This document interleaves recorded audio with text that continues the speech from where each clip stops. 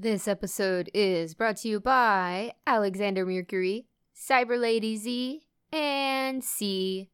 Thank you for being a patron. Enjoy the episode. I don't know. There has to be a podcast out there that does food ASMR. Welcome to the McDonald's. Welcome to McShitty's podcast, where we eat and then we talk with our mouths full. No, I'm getting less on board with this idea. Yeah. Also, the name McShitties is very fun. I would definitely click on McShitties and see what it was about, and then as soon as I learned what it was about, I would bounce. What premise of McShitties would you? What if a podcast was called McShitties? What would you want it to be about? I think I would want it to be like a fast food themed, like actual play TTRPG show. Oh, okay. I was thinking when I said that question out loud, my thought was to go into fast food restaurants and only if totally consented to, just interview people there. Interesting. So sorry, what you are no. So what you are implying, what you are saying with this idea is that it's an interview podcast with the background noise of a fast food joint. Yes. No. That sounds so fun. The editor in me is like, no. I would rather die. Yeah, it would be a loud podcast. It'd be so loud, and then you get fucking like the worst part of it would be fucking people calling out orders like number 27, is number 27 here? Hello? Oh my God. It would be so funny if like part of McShitties would be like, depending on what number they call, you have to go to a certain segment. Like if they call in the background number 14, you're like, oh, it's time for segment number 14, where we dip a fry into whatever is in front of us. No. Also, because like it would be also there'd be eating on the. There would be eating. Sounds. It is McShitties. Here's the fucking problem, Amy. Is that this sounds like an auditory nightmare. It is. Part of me is just like, it needs to be made just so that, like, we know what not to do. Like, yeah.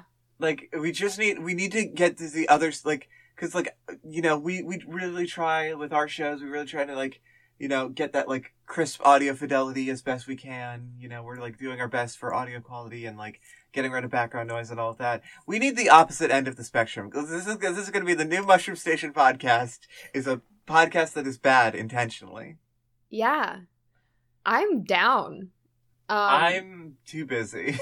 If I wasn't afraid of, like, having fucking audio equipment in a fast food restaurant, I would super do it.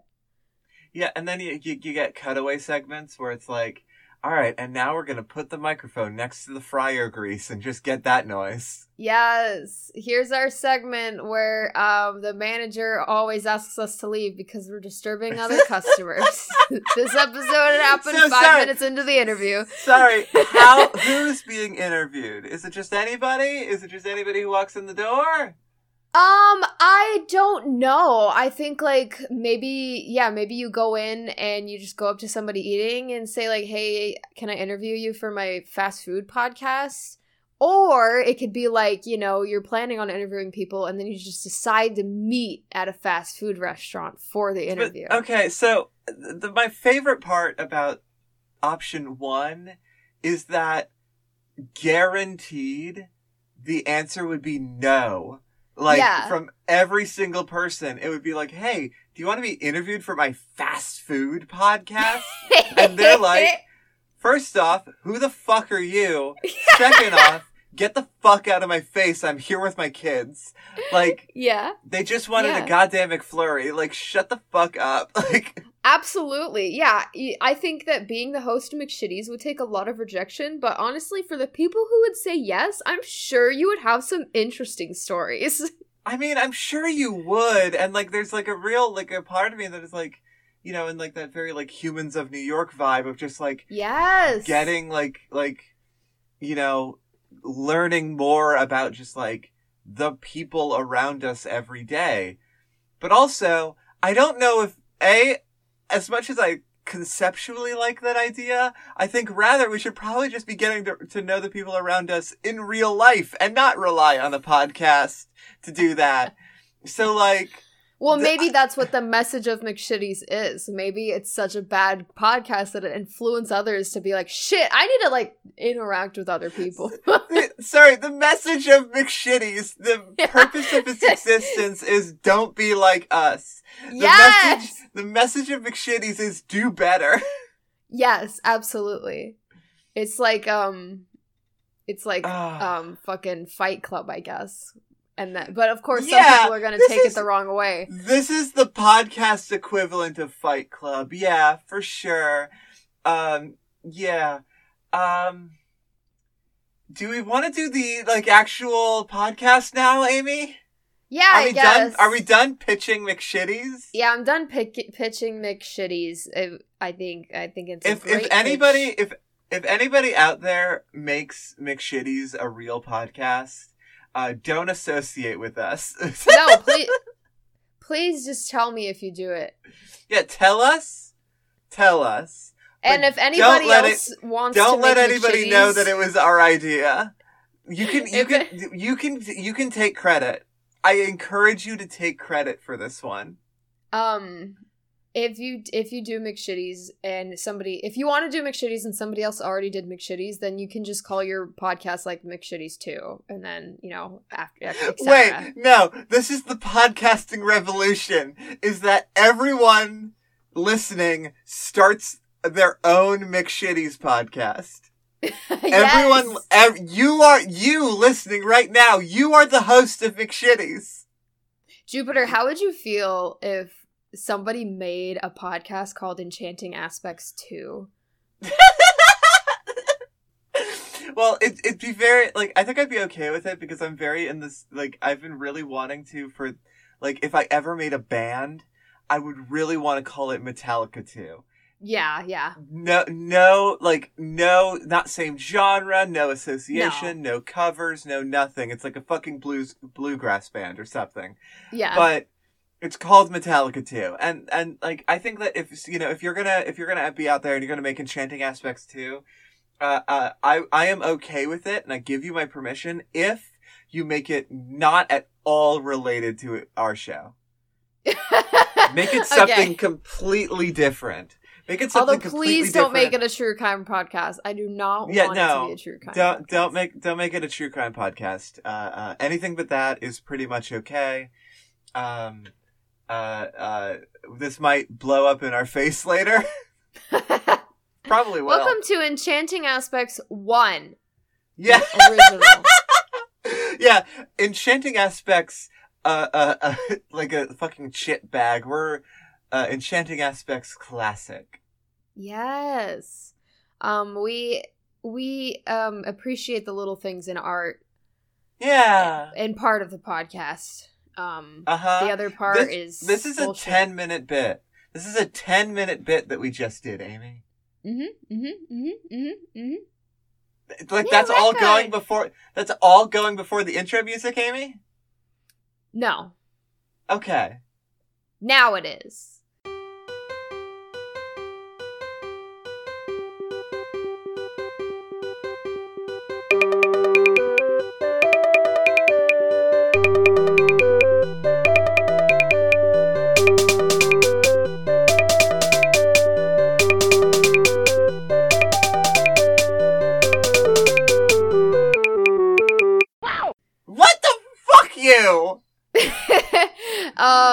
Welcome to Enchanting Aspects. My name is Jupiter.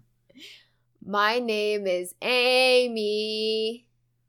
God damn it.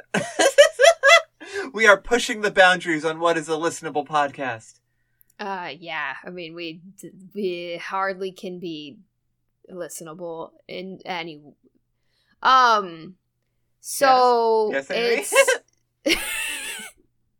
so it's your turn this week. First time. It is my turn to go first this time.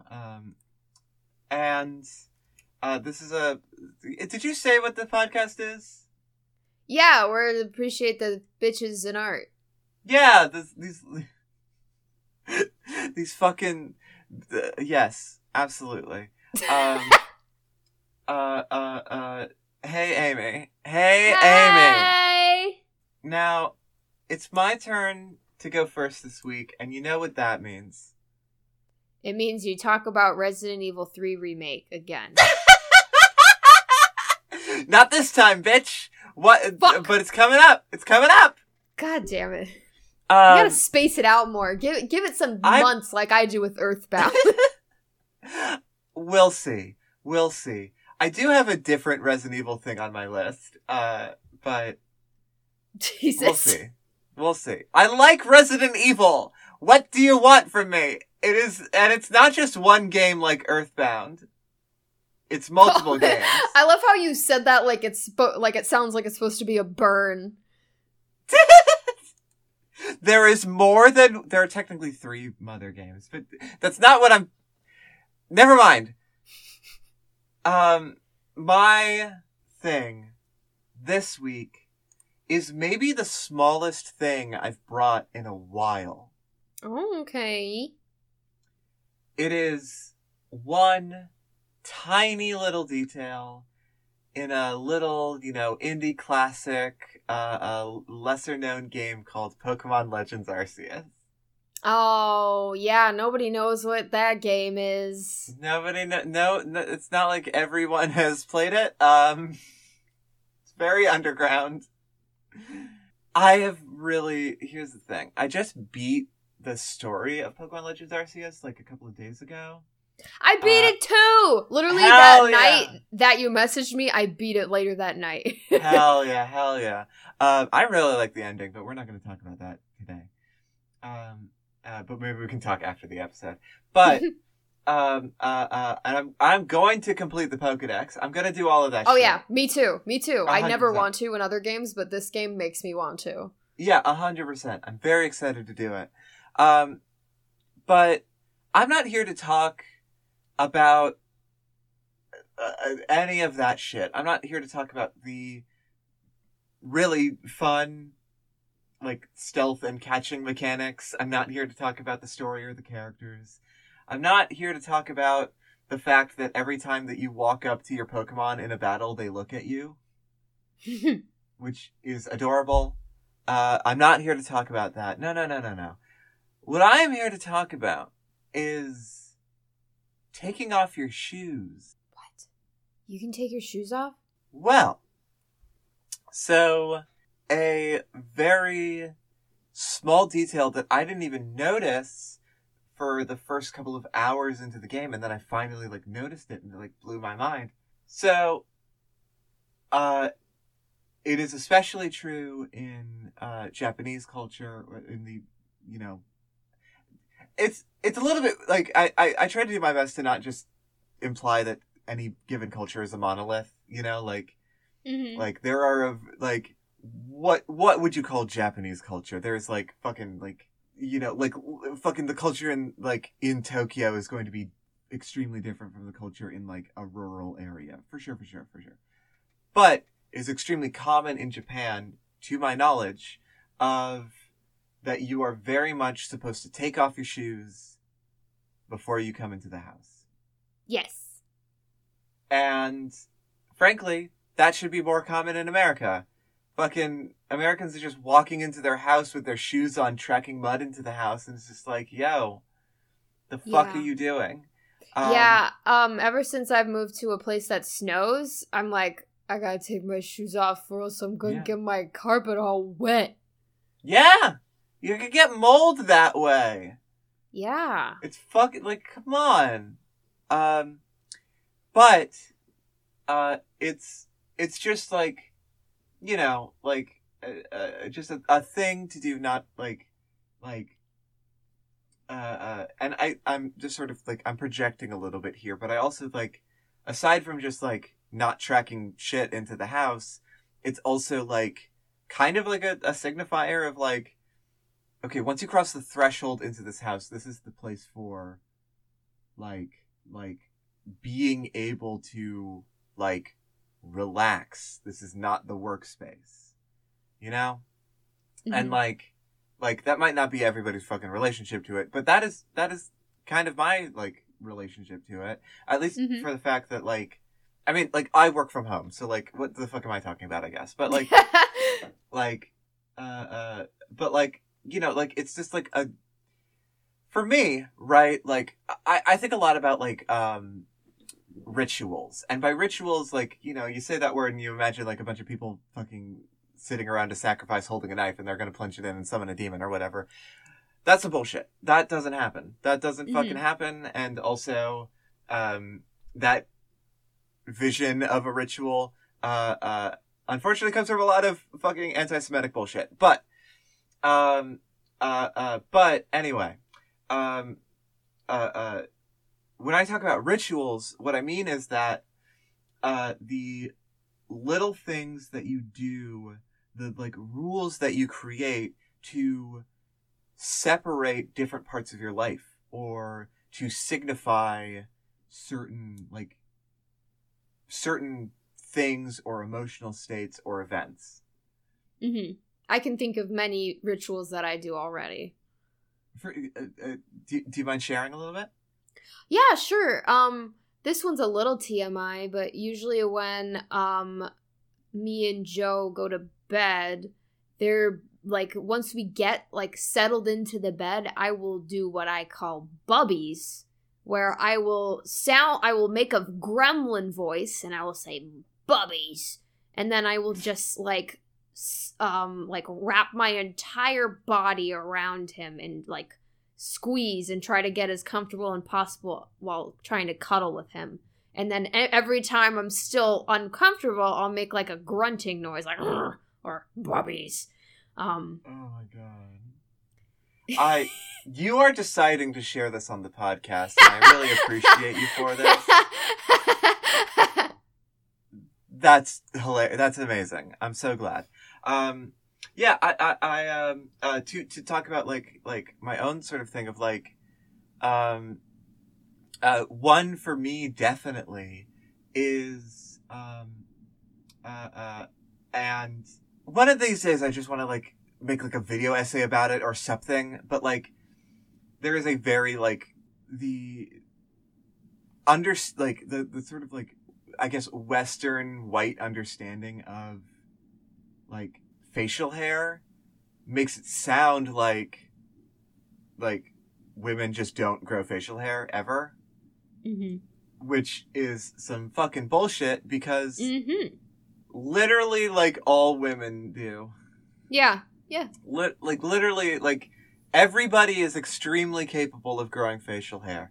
And especially like in like non-white influenced areas of the world, it is much more common to just see women walking around with facial hair, and it's not even a thing. So that is the reason why, despite like being trans, I have absolutely no fucking intention of getting laser hair removal rather, on my face, or electro, whatever the fuck you call it. Hair be gone. I'm not gonna do that. And so for me, like, even though I shave all the time, for me, shaving my face is a ritual. It is me basically checking in with myself about my gender and its relationship to like my life and the society that I live in and my community and the other intersections of my life, my race, my disabilities, all of that. It is the like time to sort of reflect on all of that with this like ritual of shaving my face. Hell yeah. Which is important to me. Your example's a lot cooler than my example. Oh gosh. But I mean, I don't want to discount bubbies.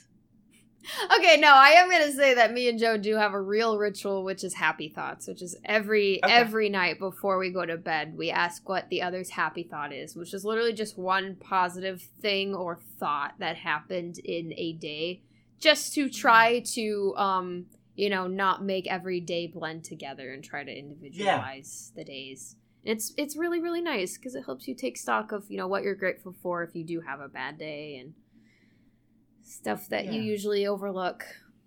Yeah, absolutely. That's fucking great. That's just a fucking one-up you, Jupiter. Wow, okay, we're getting heated today. But yeah, so for, like, I think that it is, like, helpful to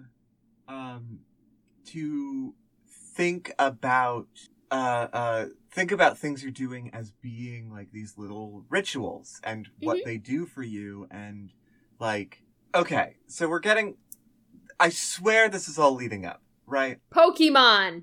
This is all leading up to Pokemon. But before I get to that, I want to say that I personally believe that magic does exist in a form, right? But yes. But that it is not what what Western pop culture imagines magic to be is not. That's just fiction. That's just, casting fireball or levitating or whatever, like, or summoning whatever. Like, that's not what magic is to me. Yeah, no. What magic is to me is the, and I've talked about this a little bit before, but like, is the individual connections and threads that tie our lives together. Tie the things that we do. You've worded that so good. Cause Thank you. Okay, I recorded myself one time literally like for an hour trying to describe that magic is real, and I couldn't word it right. All I could do was just list a bunch of examples, but you literally like put it into a sentence. It's like, but when you said magic is real, I'm like, yeah, it's like when I get out of the car and I see a red cardinal in the tree above me, and it's like, Yeah, absolutely. Absolutely. It is the little things that connect you to your life, that connect you to reality, that connect you to to other people, to your world, to the, like, systems and society that you live in. It is recognizing those connections and participating in them and seeking them out and doing rituals to strengthen them. Mm-hmm. And, like, I believe that food is magic. Oh my god. Cheese? Oh. Like, I'm a cheese wizard. Like, the act of preparing a meal for someone that you love is casting a spell. Yes. Like, I truly believe that, like, food made with love, like... It counts. It counts. It's an ingredient. Shit. That's a fucking ingredient. Abso-fucking-lutely.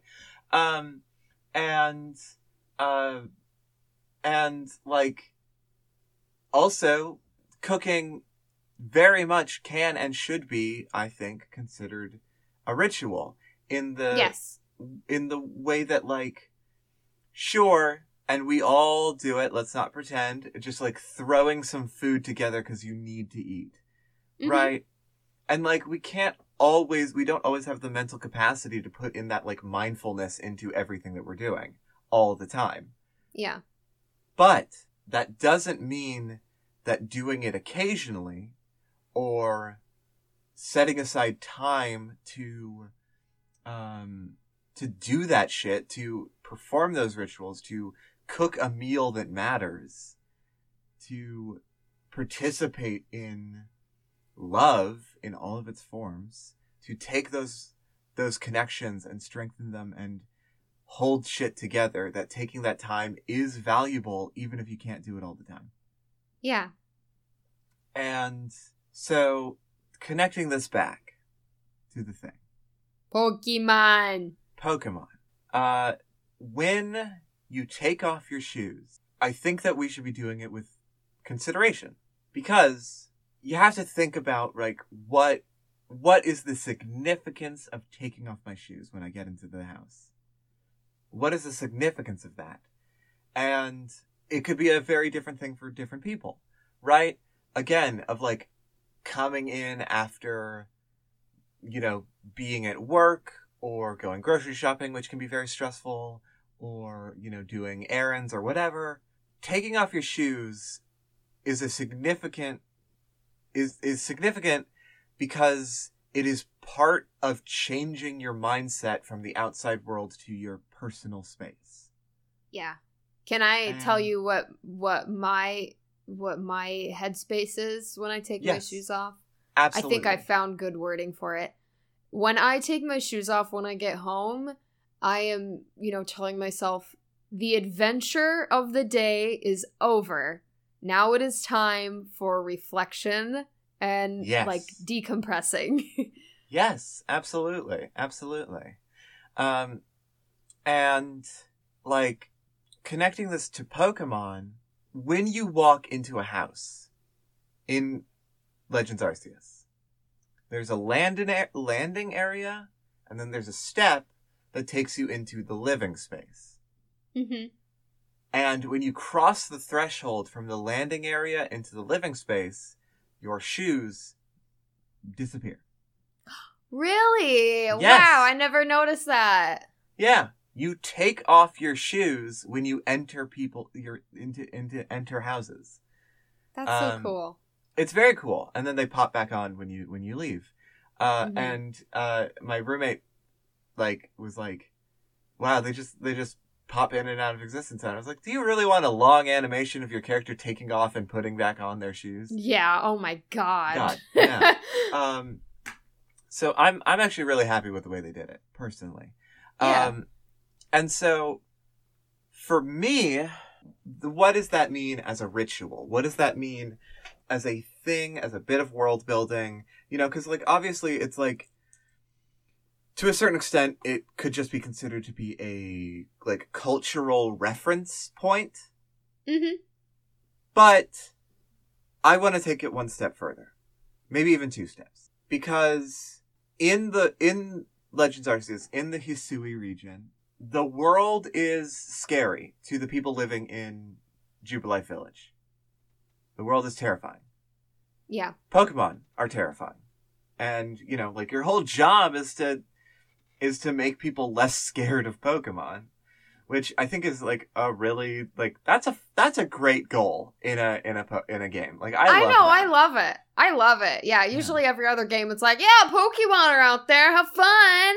Yeah. And in this one it's like, yo, what the fuck is that dog? Yeah, like it makes you like think about Pokemon in a way that like other Pokemon games just fucking don't. Like I love it for that. But very much the outside world is frightening, but it is also building safety, right? Mm-hmm. And is all about work and building up like a community and being able to grow and, you know, have a happy and fulfilling life. And to be able to coexist with Pokemon. And who don't wear shoes. But to me, right, even though Jubilife Village is a safe space, like nothing really bad ever happens in Jubilife Village. You know, 1 or 2 small spoilers, you know, notwithstanding, but those are more emotional things, not physical danger. And like, so coming into Jubilife Village, it is the safety from the terrifying world outside. And I think the greatest significance of that is if you are constantly on edge, if you are constantly worried that you might be under attack, or that your way of life is being threatened, or that you could be in physical danger, you're not going to take off your shoes. No. Because you need those. You need those to protect your feet. You need those to run. You need those to have the best chance at survival. So being able to take off your shoes at the end of the day, when you come into your own space in this community, in this town that you're building, that you personally are putting in the effort to make sure is able to survive and thrive and grow, being able to take off your shoes when you get inside is the significance that it is safe. Yeah. And that the world is becoming more safe and happy and ready for you. Yeah. And so taking off your shoes when you get inside is about having a home. I'm putting in TED Talk audience clapping.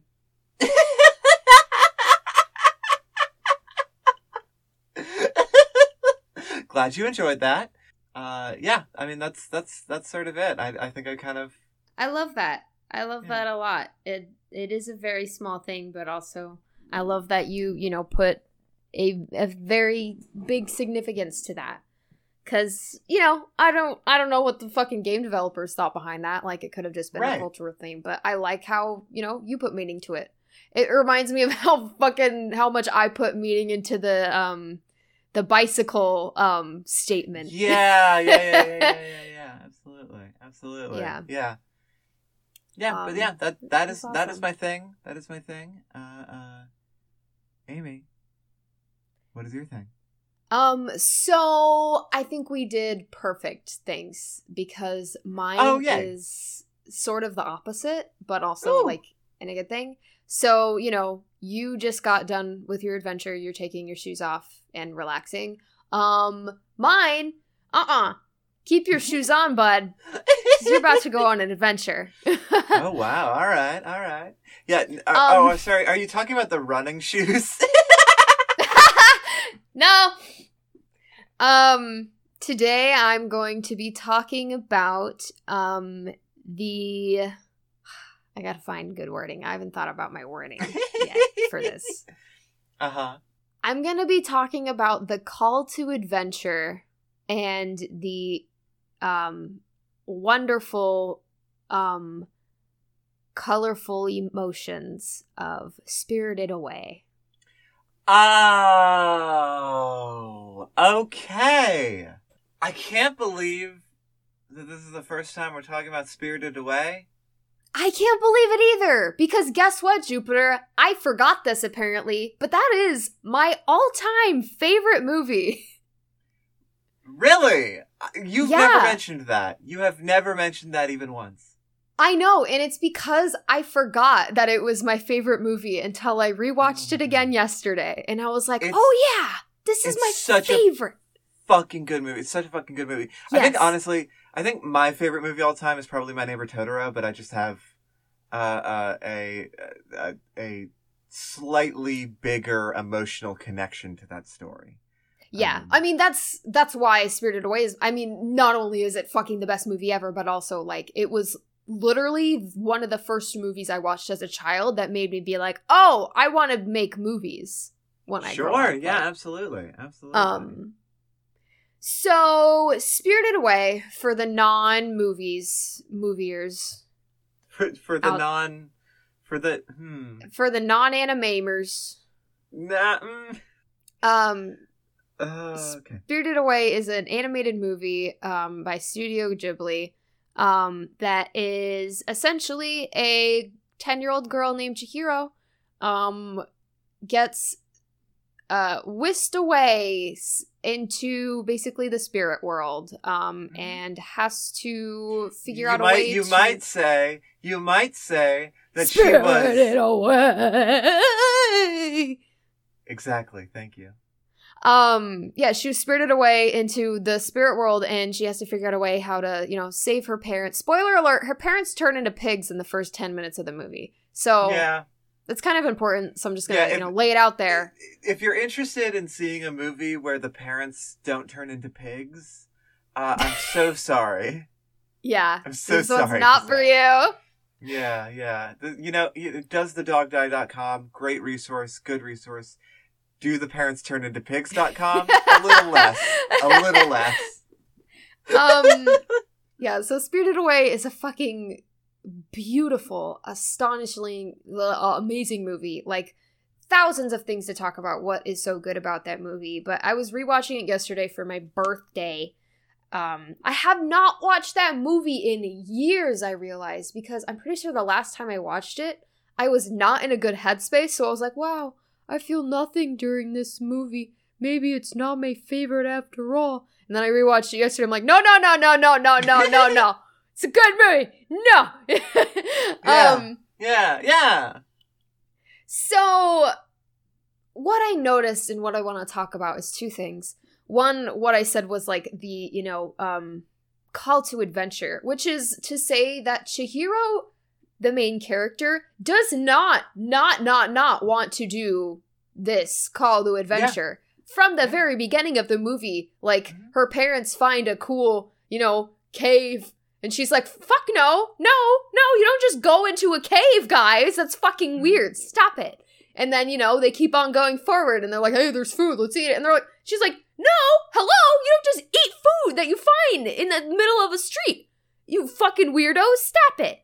And then, her parents turn into pigs and she's like, what the fuck? Let me get out of here. And the universe is like, hey, there's water here, idiot.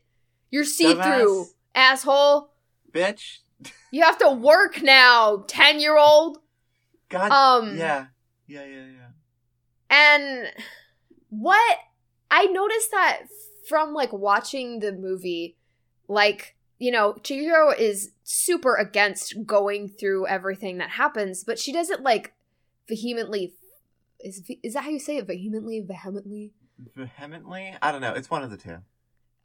She doesn't fight against it. Like, she certainly rejects it, but she doesn't fight against it. She has to go against the tide. Literally, she is pushed towards adventure, and the best, like, signifier of that is the scene where, she is on the side of a bathhouse building, and she has to go down a giant set of stairs. Yeah, that whole last scene. Oh my god. Yes, and it is terrifying because underneath these stairs is nothing, miles below of death. So she is terrified.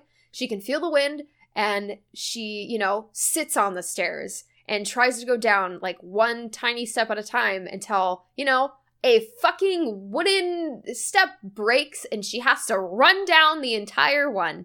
And while I was watching this, and I noticed that, like, everybody in the spirit world, even her parents, they're like, they're mean.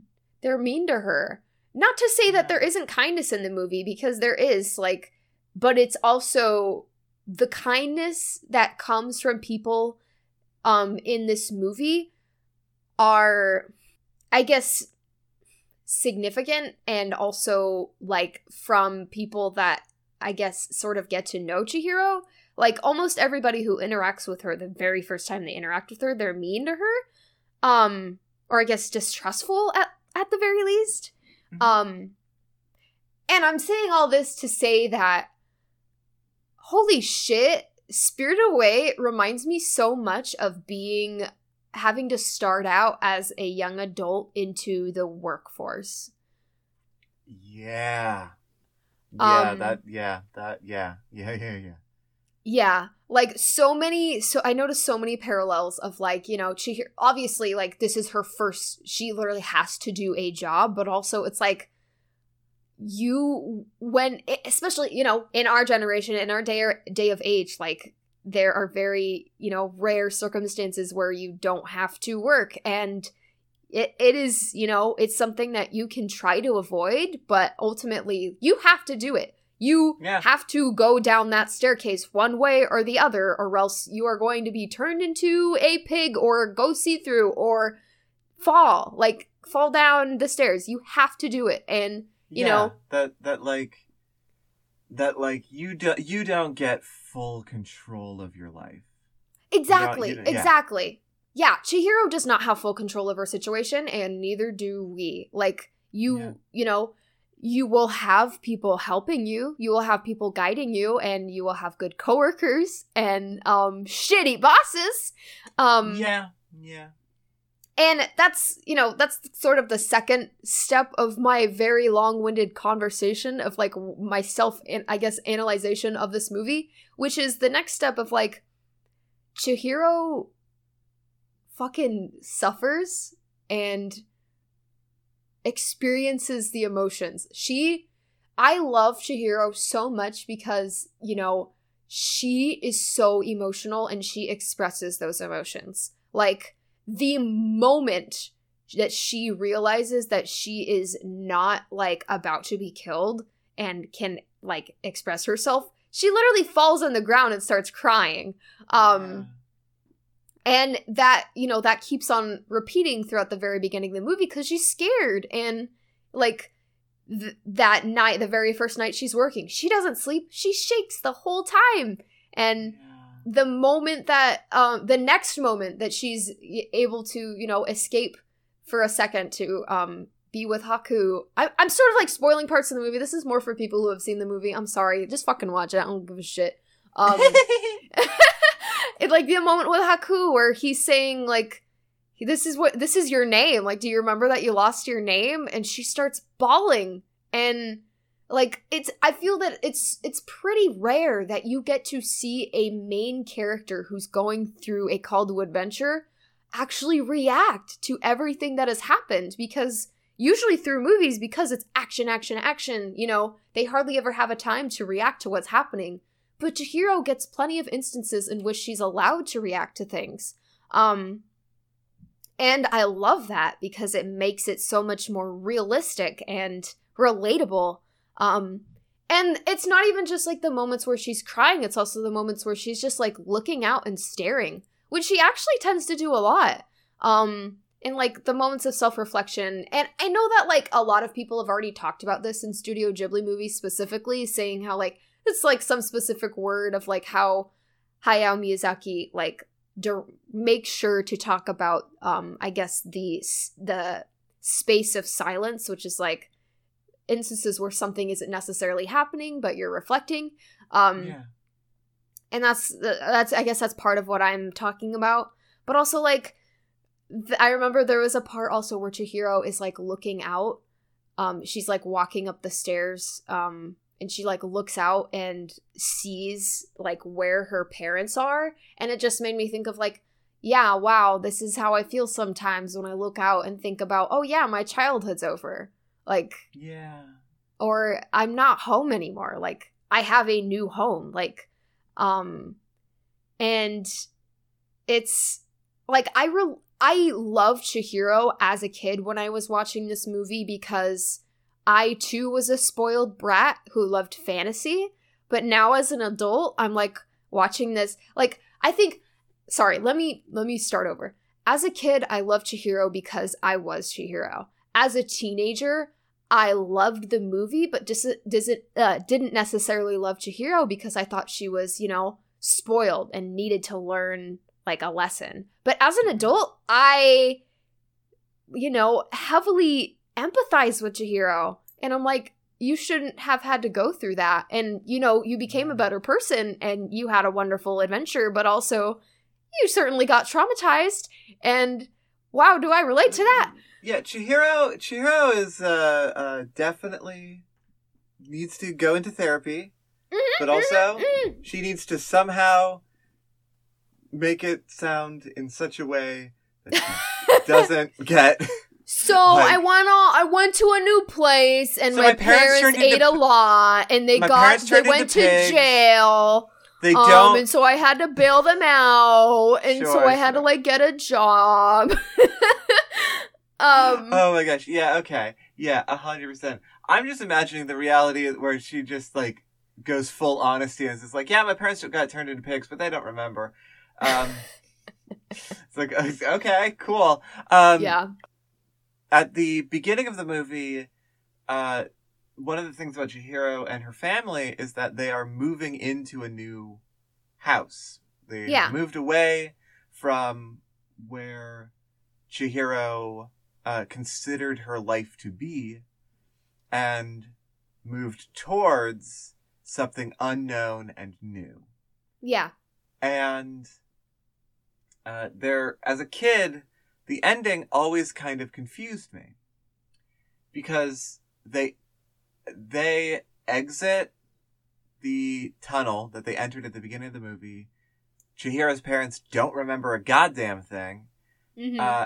And they arrive to see that what at the beginning of the movie looked like a pristine tunnel with a well taken care of statue in front of it is all mossed over and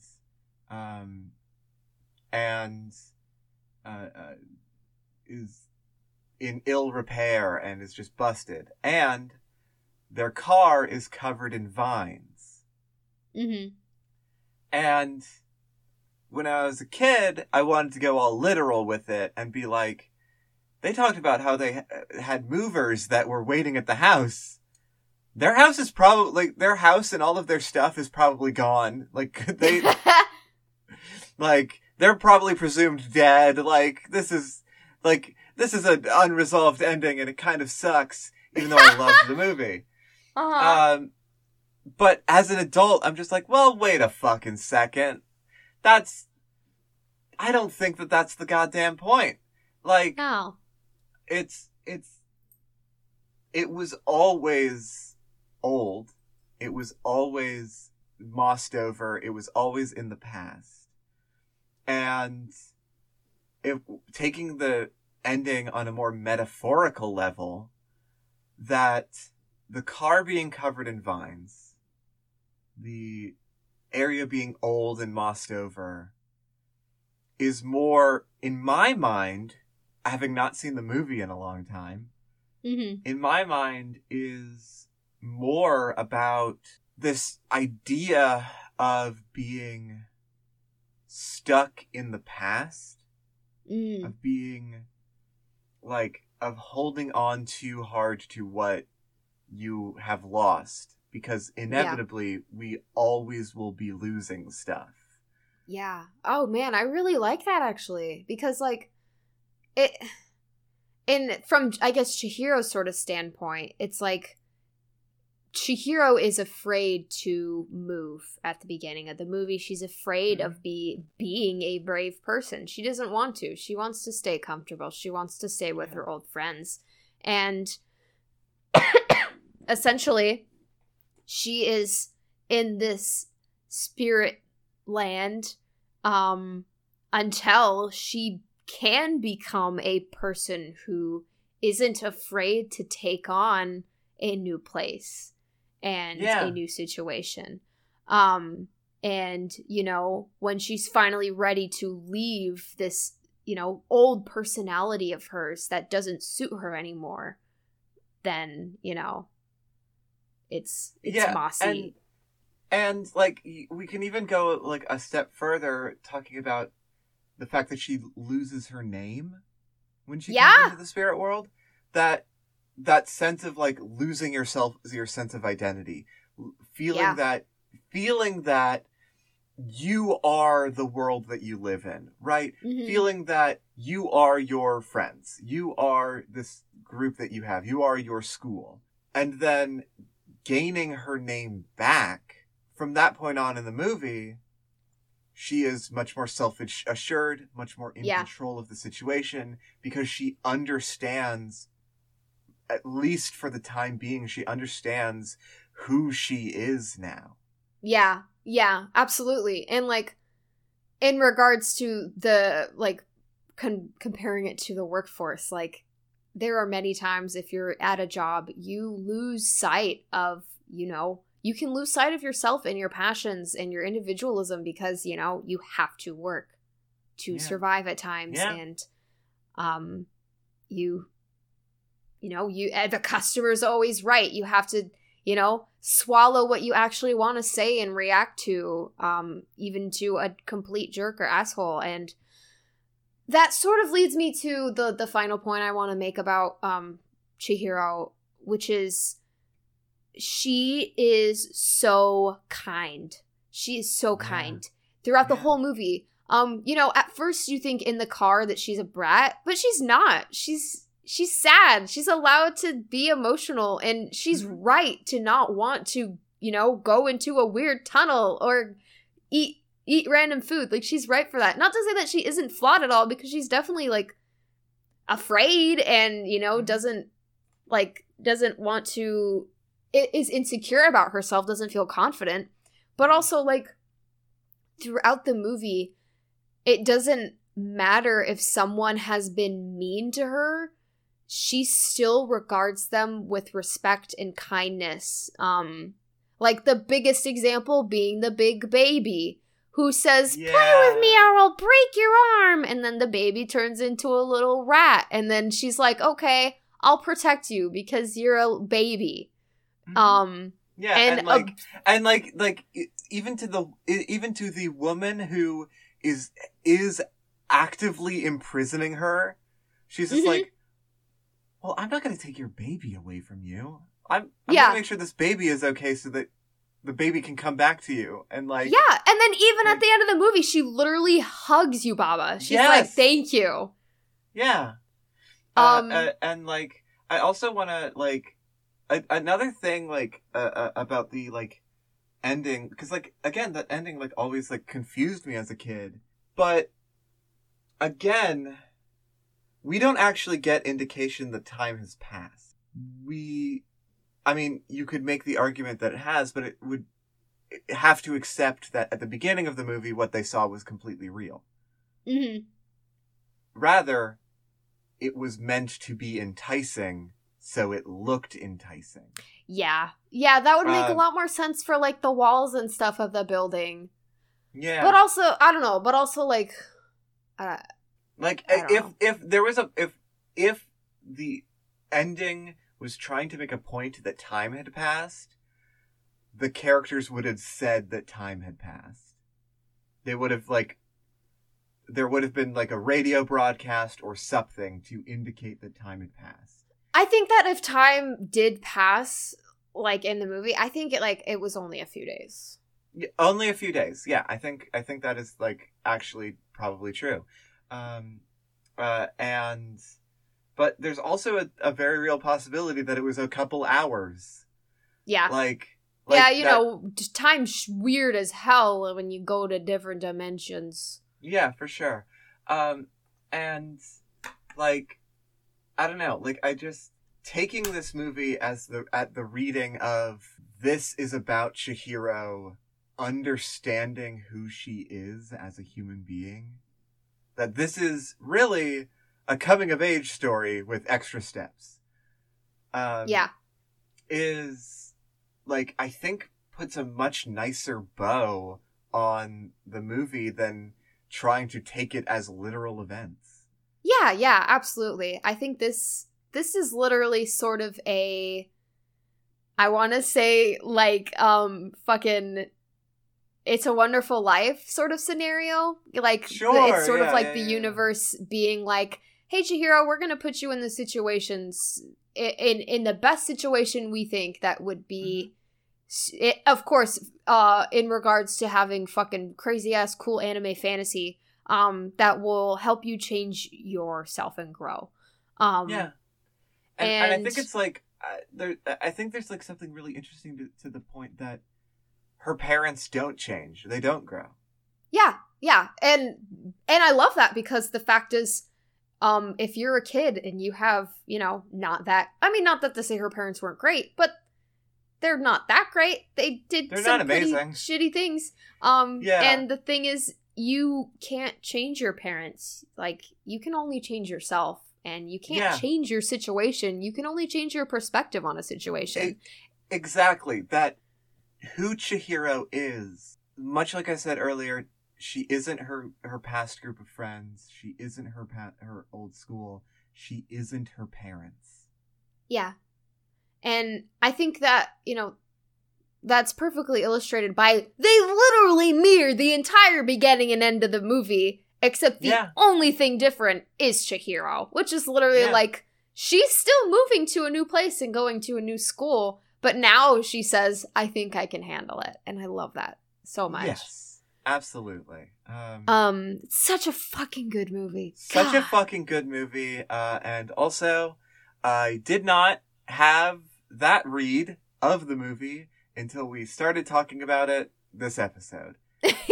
So, thank you for that. Me either. Yeah, me either. I honestly haven't analyzed the movie. I always just watched it as a comfort movie for the literal story that it was. I don't think I ever actually analyzed it and thought about, what does this actually mean?